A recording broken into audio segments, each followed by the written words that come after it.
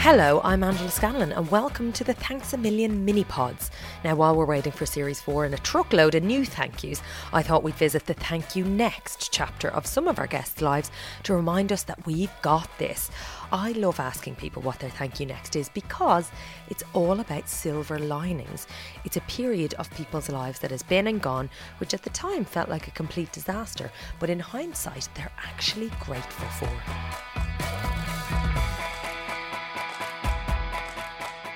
We've all had them. Yeah, even you. Experiences that felt monumentally shit but turned out to be the beginning of a whole new world. Cue Aladdin. Please don't forget to subscribe so that you will get the Thank You Next mini-pods as soon as they are released. Plus, you'll be the first to know when Series 4 of Thanks a Million drops, which, by the way, is pretty soon. Also, if you haven't yet, do subscribe to my newsletter. Just head to the link in the show notes below to receive a weekly dollop of inspiration from yours truly. This week's Thank You Next is from Jameela Jamil. Jameela is a TV and radio presenter turned Hollywood actress starring in the hit series The Good Place. She has also just been announced as a villain in the new Marvel movie.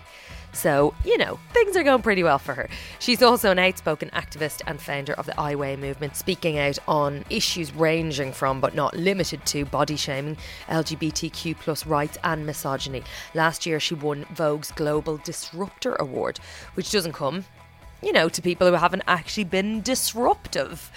Jameela has found that that sort of vibe, if you like, has been met with opposition, media backlash, and created a few enemies along the way, but she reckons that is something that she wants us all to learn from. Before we hear from Jameela, she does make reference to Caroline Flack and discusses some darker issues, so do please check the show notes if you are concerned that you might be affected by those subjects. And the language is also just a little punchy, so you've been warned. What is Jameela's thank you next? February is my big thank you next, where Piers Morgan and his fans and the world just set up camp inside my arsehole and tried to burn me alive. The visual from is the beautiful. Inside out. Where like my sexuality got called into question, my mental health was called into question. People said I had Munchausen's, that I lied about fucking cancer. Like, who's ever gotten a job from saying I've had cancer or I have health problems? It makes you an insurance nightmare. Yeah. No one would ever lie about having health problems that make you significantly less hireable. And I'm already a brown fucking woman who isn't stick thin. Like, what kind of luxury do I think I have? Like, what money do people think you make when you say I'm a bit ill? You know, illness isn't considered a sexy thing yet in the world. No, like not that yet. woman who started that whole rumour about me, what a miserable, evil bastard she is. No one trusts someone in my position. I haven't always been perfect, so people are just kind of holding those like previous mistakes from 10 years ago against me because they don't believe in growth. And I honestly think that if you don't believe in the growth of another person, it means fundamentally you don't believe in your own growth. So we should all check in with that belief system. But that happened, and then like Piers like publishing messages, private messages between him and Caroline that framed me as somehow responsible for her death when I was nothing to do with it. Like, she and I were on good terms. We had one disagreement a year before she died about Love Island needing some more diversity, which wasn't even directed at her. It was directed at the show. I didn't hold her responsible for that. She's a fucking host, and also I loved her. Yeah. We were friends, and I got held responsible by the entire media for her death, which I had nothing to do with. They were responsible. They needed a scapegoat to quickly divert attention because their lack of responsibility was being called into question, and their bullying. And what they did is they bullied me, and I've had 10 months of people calling me a murderer in my DMs for something that, I mean, no one even read the full article. Yeah. Like, so people just read a headline and had someone to go and like project all of this venom onto, and it's been me. I genuinely considered suicide in February. Wow. Because of Piers Morgan and that woman. I think her name is, I can't remember her name. But like the two of them, what they constructed against me and like how the world responded, how much people enjoyed it like a sport, just made me think, God, this world is a bit too ugly for me, I think. Like how much we want to destroy someone who's clearly just trying to help. Yeah. She's clearly not trying to hurt anyone. She's clearly just trying to help some people. She might not be perfectly educated or perfect, but I was like, ugh. this is disgusting. I don't want to bring kids into this world. Like, I don't want to be here. Yeah. People are ugly. But I managed to come through the other side of it thanks to Klonopin. Okay. It's a very strong anti-anxiety drug, which I took for like 3 months afterwards. And due to my incredible friends and my boyfriend and my little dog pulling me through that and reminding me that there is actually beauty and hope in the world. And now I've come through it, I'm fucking thrilled it happened. Because, Angela, if they thought I was annoying and pissed before...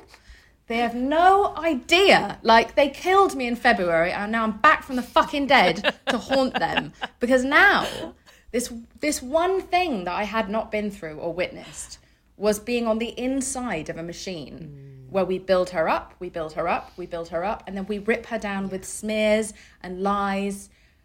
I've seen it happen. I knew it happened. I saw it happen to Meghan Markle, like right in front of my eyes. I saw it happen to Taylor Swift. I saw it happen to Anne Hathaway, to Jennifer Lawrence, like to Greta Thunberg. Like I've seen it happen to Princess Diana, for Christ's sake.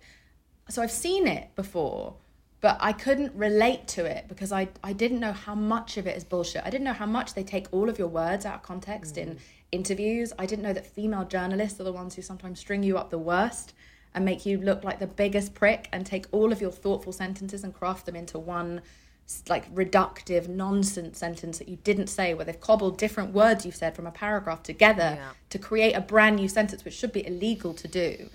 I was like, fuck, this is how it happens.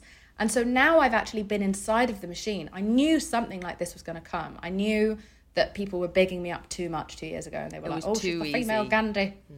I didn't know it was a deliberate system. Okay. When everyone was like, oh, she's so amazing, I knew that them hyperbolizing and going over the top, bigging me up, was going to backfire. So you think it's an actual it's deliberate...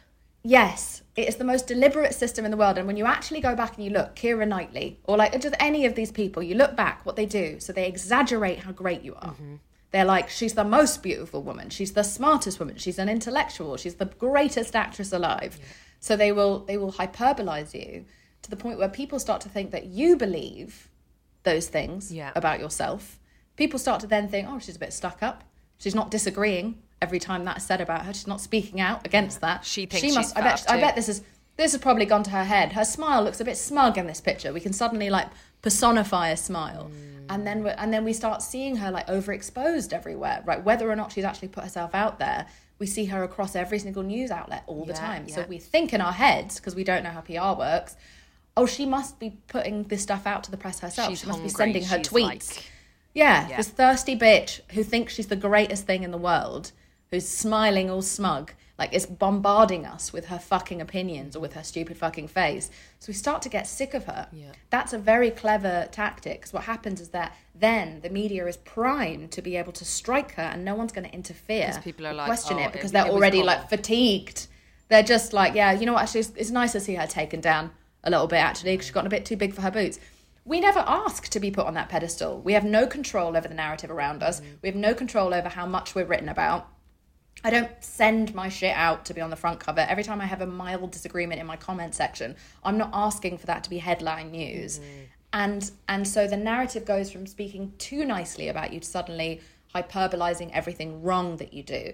Then comes the one thing that I didn't know was going to happen, which is the lies and the smear campaign. And then they destroy you. You check yourself out, and then they just move straight on to the next woman. So after me, it's going to be someone else. If I don't now use what happened to me in February to spell this fucking system out. If we can see it and identify it, we can end this and destroy it and stop buying into the media culture of misogyny, of the build-up and then the deliciousness of the fallen woman. The deliciousness of the fallen woman. Jameela is back from the dead. That's the next headline. Literally resurrected. Pathological Munchausen's liar, Jameela Jamil claims.